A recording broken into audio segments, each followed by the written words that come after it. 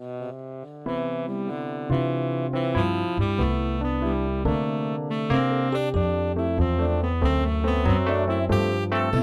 25 september deed de Hoge Raad uitspraak over schadebegroting bij onrechtmatige besluitvorming. Ik bespreek deze zaak vandaag met Tijmen Nuninga. Mijn naam is Thijs Beumers en dit is de Leidse Noot.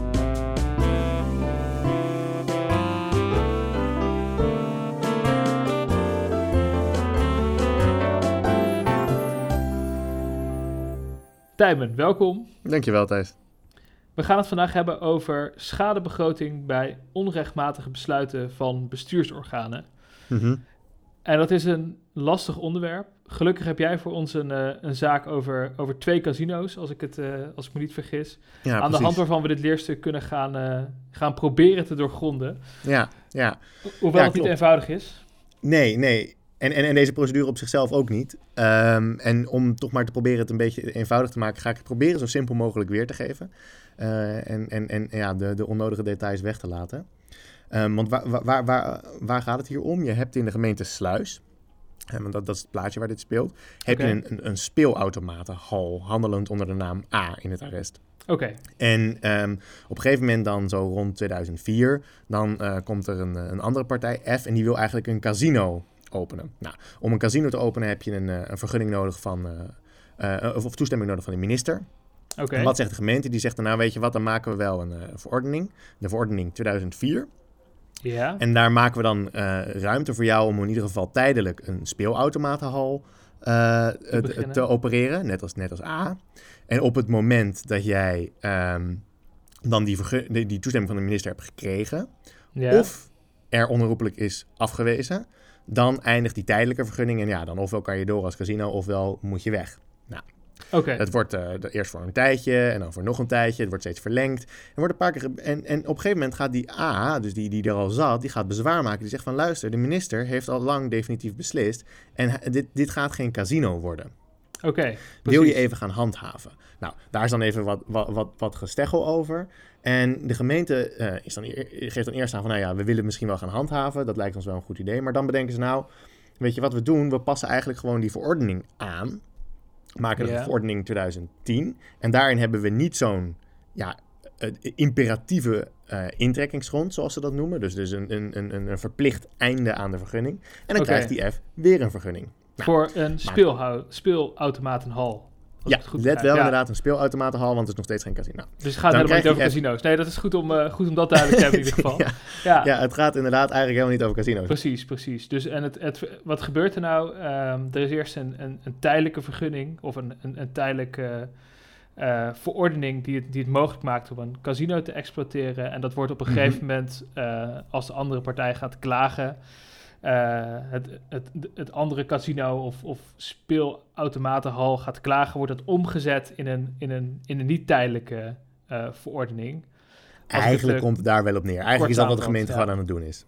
Oké. Ja. En daar gaat dan die A natuurlijk ook weer bezwaar tegen maken. Nou, daar wordt dan over geprocederd.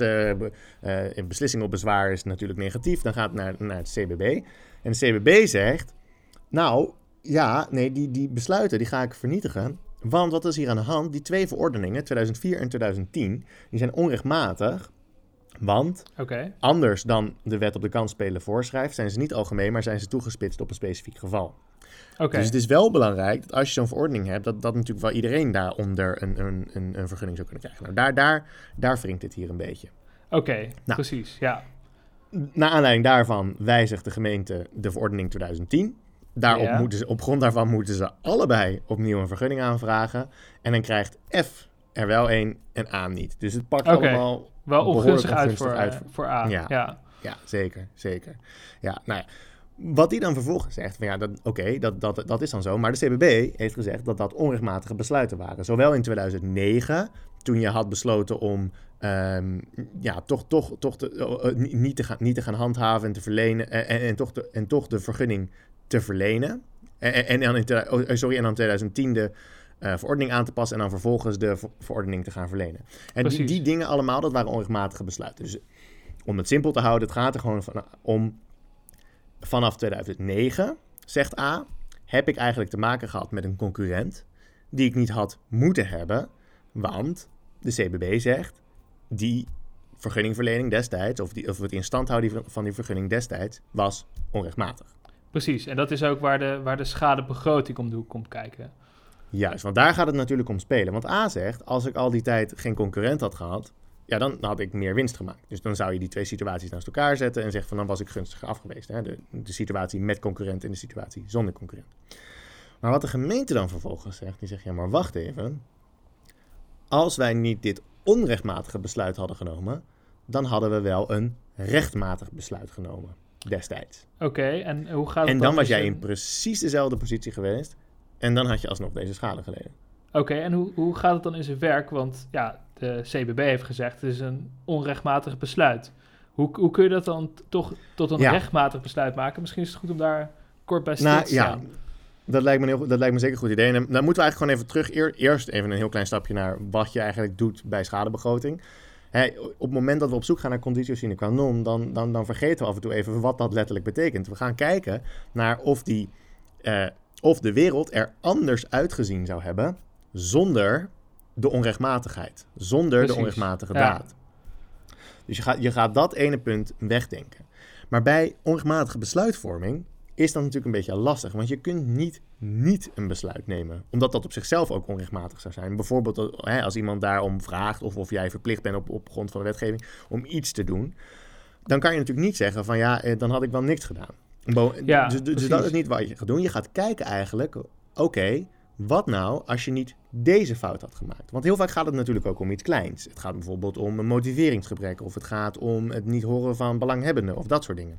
Ja. De vraag is dan een beetje, stel nou je was op de hoogte geweest van dat gebrek, wat zou er dan zijn gebeurd? Nou, de Raad van State zei altijd, op het moment dat je die schade gaat begroten, dan moet je eigenlijk kijken, wat had het bestuursorgaan nou kunnen doen? Met andere woorden, als je het even terugkoppelt aan dit geval, als de gemeente de vergunning aan F had kunnen verlenen, dan heeft A geen schade geleden. Oké, dan moet dus dan, om het even kort samen te vatten, wat je moet vergelijken is de huidige situatie waarin je bevindt, waarin er onrechtmatig een vergunning is verleend.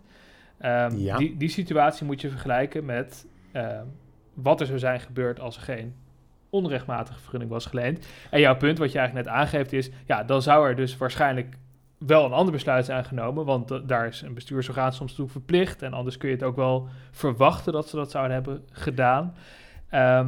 En de vraag is dan, dat heeft natuurlijk invloed op die hypothetische situatie. Mm-hmm. Hè? Zeker. Dan zou de wereld er ook op een bepaalde manier bij uit hebben gezien. Er zou een besluit zijn geweest. En als ik het goed begrijp, zegt de Raad van State dan, we moeten kijken naar het besluit dat het bestuursorgaan had kunnen nemen. Ja, daar komt het in wezen op neer. En ik hoor je nu al heel vaak zeggen, wat zou er zijn gebeurd? Wat zou er dan precies, hoe zou de wereld eruit hebben gezien? En eigenlijk zit dat niet zo heel erg in de benadering van de Raad van State. Die zeggen eigenlijk gewoon veel eenvoudiger. Zeggen gewoon op het moment dat zo'n bestuursorgaan in afwezigheid van deze onrechtmatigheid in jouw voordeel had moeten beslissen, dan is er schade. En als dat niet verplicht was, dan is er geen schade. Ja, als ze het dan hadden kunnen doen, als ze hetzelfde besluit ook rechtmatig hadden kunnen nemen, dan heb je niks te klagen. Dan had dat gekund en vis je achter het net. Ja, en daarmee is dan de kous af. Maar daar zit vrij weinig hypothetisch scenario in. En jij bent door en door civilist, dus je zit al heel erg op het spoor. Precies, en dat is dus ook de lijn van de Hoge Raad. Want wat zegt de Hoge Raad nou sinds 2016, 17? Die zegt, nou, dat klopt niet helemaal. Want als je het conditio sine qua non verband gaat vaststellen, dan moet je altijd kijken naar wat er waarschijnlijk zou zijn gebeurd zonder de onrechtmatige daad. Dus je denkt de onrechtmatige daad weg. Precies. En eigenlijk in dit geval, je denkt de onrechtmatigheid weg. Dus bijvoorbeeld de gebrekkige motivering of zo. Of het niet horen van belangen. Of, in dit geval is het allemaal wat complexer. Maar zoiets, dat denk je weg. Precies. En de vraag is dan, wat zou het bestuursorgaan dan waarschijnlijk hebben gedaan? Ja, precies. Dus, ja. En daar zijn verschillende uitspraken over. Je hebt bijvoorbeeld Wevers tegen Hengelo. Dat gaat over een vergunning die keer op keer wel verleend wordt, maar vernietigd na bezwaar van derden. Dan wordt die uiteindelijk verleend. En dan zegt diegene die uiteindelijk de vergunning heeft gekregen, door jouw gebrekkige motiveringen heb ik 10 jaar moeten wachten, omdat steeds elke keer dat besluit onderuit ging, omdat je derde belanghebbenden niet goed had gehoord. Ja. dan zegt die gemeente zegt natuurlijk... Ja, maar ja, dat hadden we niet hoeven doen. We hadden ook jou sowieso rechtmatig 10 jaar lang kunnen laten wachten. Ja, precies. En daarvan zegt de Hoge Raad dan, zo werkt het Ja, niet. maar daar zou de afdeling dan dus van gezegd hebben zo van dat klopt. En daarvan zegt de Hoge Raad, nee, dat klopt niet. Want er moet altijd nagegaan worden wat je waarschijnlijk zou hebben gedaan. En in dat specifieke geval is er natuurlijk alle reden om te geloven dat als die gemeente op de hoogte was geweest van het gebrek, namelijk het onvoldoende meewegen van derde belangen van derden, dan zouden ze waarschijnlijk gewoon hebben verleend. Want dat hebben ze iedere keer geprobeerd. En uiteindelijk hebben ze dat ook definitief gedaan. Precies. Ja, en dat is op zich nog wel een ingewikkelde exercitie, lijkt me toch? Want ja, je moet dan eigenlijk terug in de tijd en dan kijken, stel dat je geen onrechtmatig besluit had genomen. Wat zou je dan als bestuursorgaan hebben gedaan? En in Wevers Hengelo, dat wat ik net omschrijf, daar is het misschien nog niet zo lastig, omdat ze elke keer proberen te verlenen, maar ze zijn gewoon niet zo scherp in het opstellen van het besluit. Dus daar blijkt uit alles eigenlijk dat de gemeente gewoon van plan was om dit besluit te nemen, maar het steeds niet lukte om dat zonder procedurele fouten te doen. Ja. Precies, maar dat wordt allemaal steeds complexer. Dus je hebt bijvoorbeeld ook vlak daarna, het arrest UWV, daar wordt een ontslagvergunning verleend aan een werkgever van ene J. Maar dan is de verweer niet meegenomen. Nou, dat is natuurlijk onrechtmatig, dus het wordt vernietigd. Ja. En als ze dat hadden gedaan, als ze dat wel hadden meegewogen, dan hadden ze... Nou ja, dat weten we eigenlijk niet eens. Maar laten we even aannemen dat ze dan waarschijnlijk wel de ontslagvergunning hadden geweigerd. Oké. Als ze het verweer van die werknemer hadden meegewogen. Maar dat hadden ze niet hoeven doen. Ze waren daar niet toe verplicht. Nou, de Raad van State zou in zo'n geval gezegd hebben, nou, dan is er dus geen schade. En daarvan zegt de Hoge Raad, nee, je moet altijd onderzoeken wat er zou zijn gebeurd.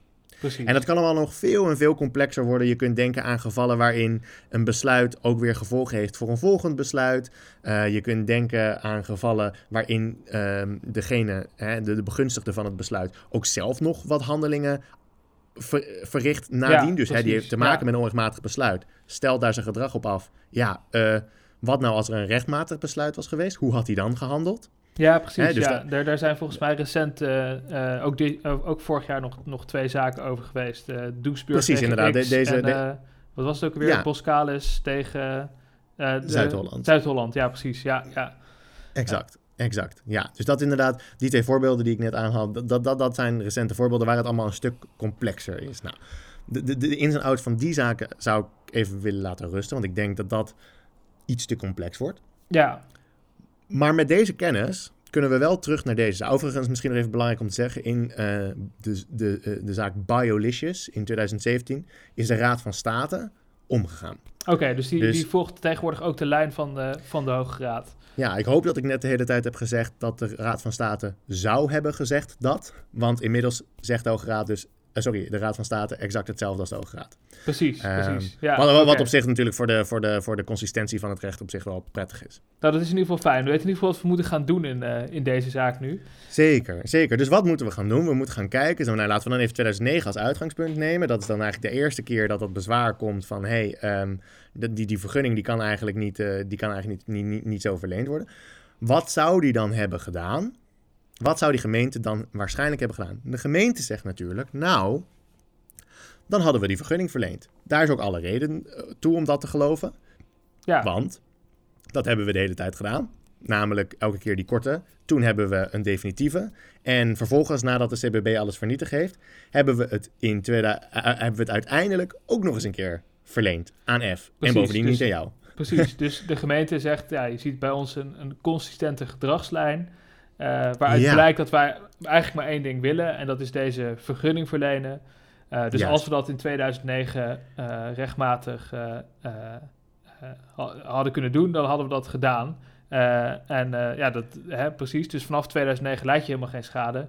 Want ook in dat geval zou er gewoon zo'n vergunning liggen, toch? Als ik het kort Zeker, en jij zegt het eigenlijk al ietsje te netjes. En je zegt eigenlijk als we dat rechtmatig hadden kunnen doen. En dat zeggen ze eigenlijk niet. En de reden dat hier discussie over ontstaat, is omdat er in dat arrest UWV, daar staat nog een zinnetje, daar zegt de Hoge Raad, ja, als je nou wil vaststellen wat een gemeente in het verleden of een bestuursorgaan in het verleden zou hebben gedaan, dan moet je eigenlijk kijken naar wat hij in het algemeen doet, maar bijvoorbeeld ook naar wat hij uiteindelijk heeft gedaan. Wat heeft hij nou gedaan na het besluit vernietigd is? Dan moet er vaak natuurlijk een nieuw besluit genomen worden. En de inhoud van dat besluit vertelt jou heel veel over wat de gemeente of het bestuursorgaan waarschijnlijk zou hebben gedaan. Dat is natuurlijk niet doorslaggevend, maar het vertelt jou heel veel. Dus dat is een beetje waar die gemeente hier ook op zit. Maar het grote probleem is, de onrechtmatigheid in dit concrete geval zat hem niet alleen in dit besluit, maar ook in de verordening waarop het besluit was gebaseerd. Ja, want dat besluit was gebaseerd op een verordening. Maar het probleem is natuurlijk dat die verordening onrechtmatig was, in ieder geval van tafel is gegaan. Dus het was eigenlijk helemaal niet mogelijk, als ik je goed begrijp, om op dat moment in de tijd, zo gezegd, dat besluit te nemen. Ja, want die verordening was niet in orde. Precies. Ja, dat is inderdaad het probleem. Het heeft ermee te maken dat die verordening was te toegespitst, dat mocht niet. En dat is het gebrek dat kleeft aan dit besluit. Dus dan kan de gemeente natuurlijk wel zeggen, ja, maar we hadden dit altijd willen doen en kijk maar naar eerdere rechtspraak, dat is richtinggevend. Ja, en daarvan zegt de Hoge Raad dan, ja, dat is richtinggevend voor zover dat ook kon. Precies. Maar het moet wel kunnen. En in dit geval kon dat echt niet, omdat die verordening... Ja, er was geen grondslag om het besluit te nemen, dus... Nee, er was op dat moment geen geldige grondslag. Maar, dat weten we inmiddels ook, die kon de gemeente natuurlijk wel creëren. Dat hebben ze uiteindelijk ook gedaan. Ja. Dus wat ze hadden kunnen doen op dat moment, op het moment dus... En dat gaat dan dus om die vergunningverlening nog in 2009, want dat nemen we even als startpunt. Ja, precies. Ja.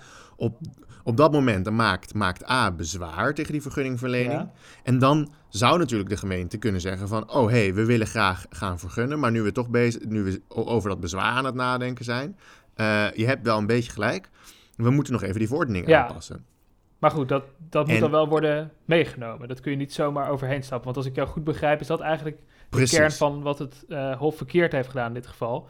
Ze hebben te makkelijk aangenomen dat het besluit had kunnen worden genomen. Maar daarmee is natuurlijk helemaal niet gezegd dat het nooit meer mogelijk was om dit besluit te nemen. Nee, nou ja, en wat Hof gaat er echt heel makkelijk overheen. Want het Hof zegt van het feit dat die verordening nog aangepast moet worden, maakt het oordeel niet anders. En daarvan zegt de Hoge Raad, nou dat kun je dus echt niet zo zeggen. Je moet wel even nagaan of die verordening zou zijn aangepast en wanneer dat dan zou zijn gebeurd. Want je kunt je best wel voorstellen dat dat niet onmiddellijk bij beslissing op bezwaar zou kunnen. Misschien ook wel. Dat is lastig in te schatten natuurlijk. Maar dat moet je in ieder geval uitzoeken. Precies, ja. Dus het Hof moet meer werk maken van die hypothetische situatie. Had beter moeten nagaan wat er zou zijn gebeurd. Had er niet zomaar van uit kunnen gaan dat dit mogelijk was. En in dat kader, en ik stuur er nu een beetje naartoe... speelt volgens mij ook nog een ander probleem als ik dat arrest lees. Het gaat ook nog over handhaving. Ja, want dat speelde eigenlijk ten tijde... Ja, je hebt helemaal gelijk. Dat speelt eigenlijk ten tijde van die beslissing op het bezwaar van A... speelt ook het verzoek van A om te gaan handhaven. Ja. Dus wat zegt de gemeente nu? Die zegt van, nou ja, ook als we die vergunning misschien niet rechtmatig hadden kunnen verlenen op dat moment... dan hadden we ingezet op wijziging van de verordening. Maar dan waren we hoe dan ook niet tot handhaving overgegaan. Ja. En voor A is dat nogal belangrijk, want dat betekent dat die F daar al die tijd gewoon was blijven zitten. En dat hij dus al die tijd gewoon te maken had gehad met een concurrent. Ja. Net als in de werkelijke situatie. Kortom, hij is niet slechter af door de fouten van de gemeente. Ja. En nou ja, of dat zo is, weet ik niet. Of dat klopt, weet ik niet. Want ik weet ook niet hoe gebonden de gemeente is om op zo'n moment te gaan handhaven. Hè? Op het moment dat blijkt dat de verordening niet deugdelijk is. Je weet ook niet hoe lang dat dan zou duren. Dus dat vermeldt de historie ook niet. Want dat is eigenlijk het kernpunt van de Hoge Raad. Dat zal moeten worden onderzocht. Ja, het is denk ik belangrijk om voor ogen te houden dat je dus, zodra je zo'n onrechtmatig besluit hebt, er nog lang niet bent, althans niet in het schadevergoedingsrecht. Ja, je zult dus iets moeten gaan schetsen over hoe zo'n bestuursorgaan zou hebben gehandeld. En het is dus heel goed mogelijk dat het bestuursorgaan zegt, ja, ik had niet gehandeld, ik had niet opgetreden tegen het onrechtmatige, of het vergunningloos uitbaten van een speelautomatenhal, of ik zou de vergunning hebben gewijzigd. En dat kan je allemaal worden tegengeworpen. Dus het is helemaal niet zo makkelijk, lijkt me toch, om als benadeelde in zo'n geval nog je schade aan te tonen. Want al dat potentiële gedrag van het bestuursorgaan kan je nog voor de voeten worden geworpen, als ik je goed begrijp. Ja, zeker. En het grote probleem is natuurlijk, dat zou je bijna vergeten, is dat dit natuurlijk onderdeel is nog steeds van het conditio sine qua non verband. Ja. En dat wordt gezien als een feitelijke vraag. Zo richt de Hoge Raad hem ook in.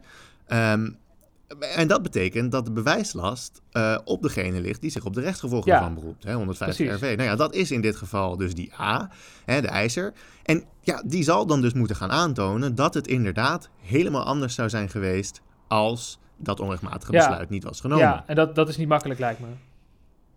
Nee, en dat is ontzettend lastig. En de Hoge Raad lijkt dat ook wel te voelen, want aan het einde van het arrest zeggen ze nog van er zijn natuurlijk wel allemaal regels waarmee je iemand tegemoet kan komen, een eisende partij tegemoet kunt komen door bijvoorbeeld bepaalde stellingen voorstands bewezen te achten, door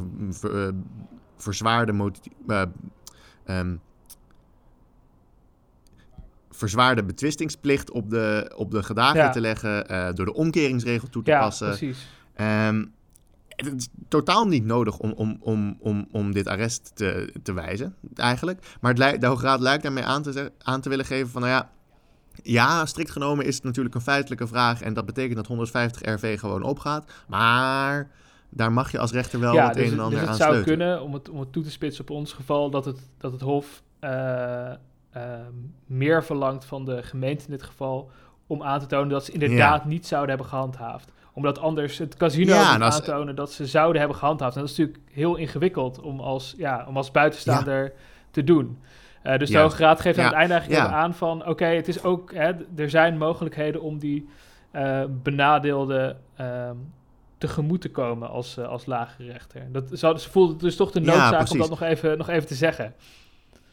Ja, precies. Ja, en dat snap ik ook wel, want het is een krankzinnig lastige situatie. Ergens slaat het natuurlijk ook helemaal nergens op dat de eiser dit überhaupt zou moeten bewijzen. Want je kunt een hypothetisch feit nu simpelweg niet bewijzen. Nee. Zeg maar, dat kan per definitie niet. En op zich, de Hoge Raad erkent dat altijd wel, hoor, dat niet kan.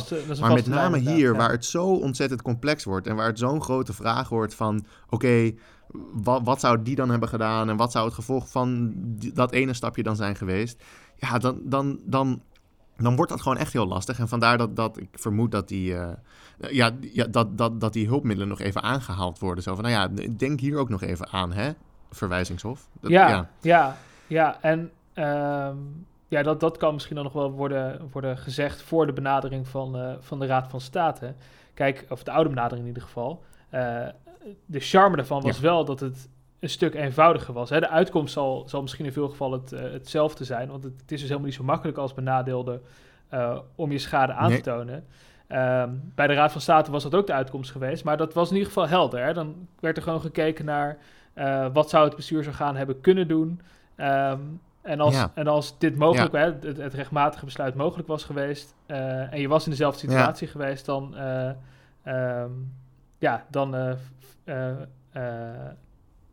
vist hij achter het net. Maar goed, het was wel eenvoudiger, toch? Ik bedoel...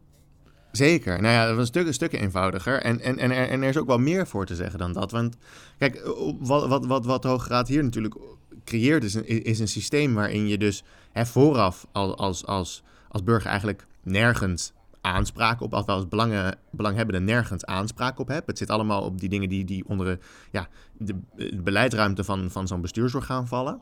Maar alleen maar omdat dan achteraf blijkt dat dit een heel sympathiek en welwillend bestuursorgaan was, dat helaas een foutje heeft gemaakt, dan ineens wordt het bestuursorgaan er aansprakelijk voor, in de vorm van schadevergoeding. Dat werkt. Ja, als ik een bestuursorgaan zou runnen, zou ik vooral zeggen, zorg dat je altijd alles afwijst, zodat je in ieder geval je daar altijd op kunt beroepen. Dat je altijd kunt blijven zeggen van nee hoor, als we deze fout niet hadden gemaakt, dan hadden we in het nadeel van de burger beslist. Ja, precies. Want je goede gedrag als bestuursorgaan wordt in zekere zin tegen je gebruikt, toch? Zou een beetje wel, ja. Een beetje wel, ja.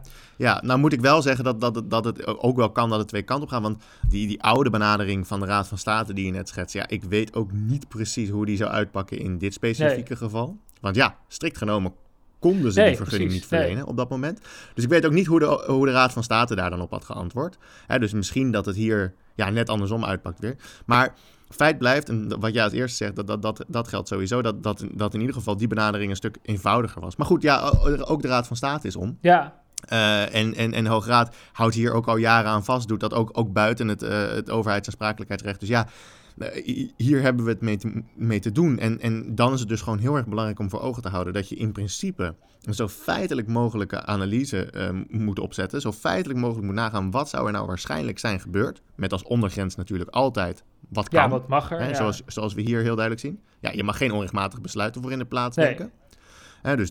Dus een vergunning gebaseerd op een onverbindende verordening, ja, dat kan niet. Nou, oké.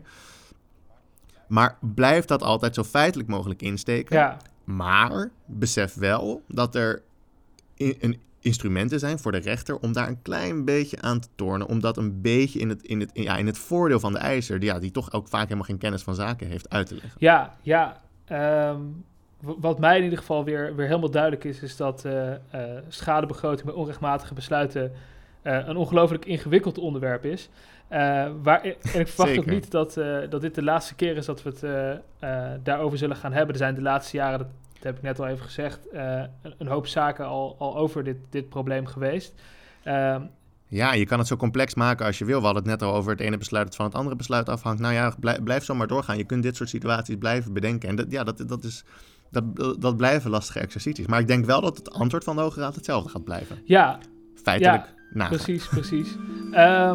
Hoe dan ook, voor nu bedankt Tijmen voor deze update over dit onderwerp. Ja, graag gedaan. En dan was dit de Leidse Noot. Tot over 2 weken.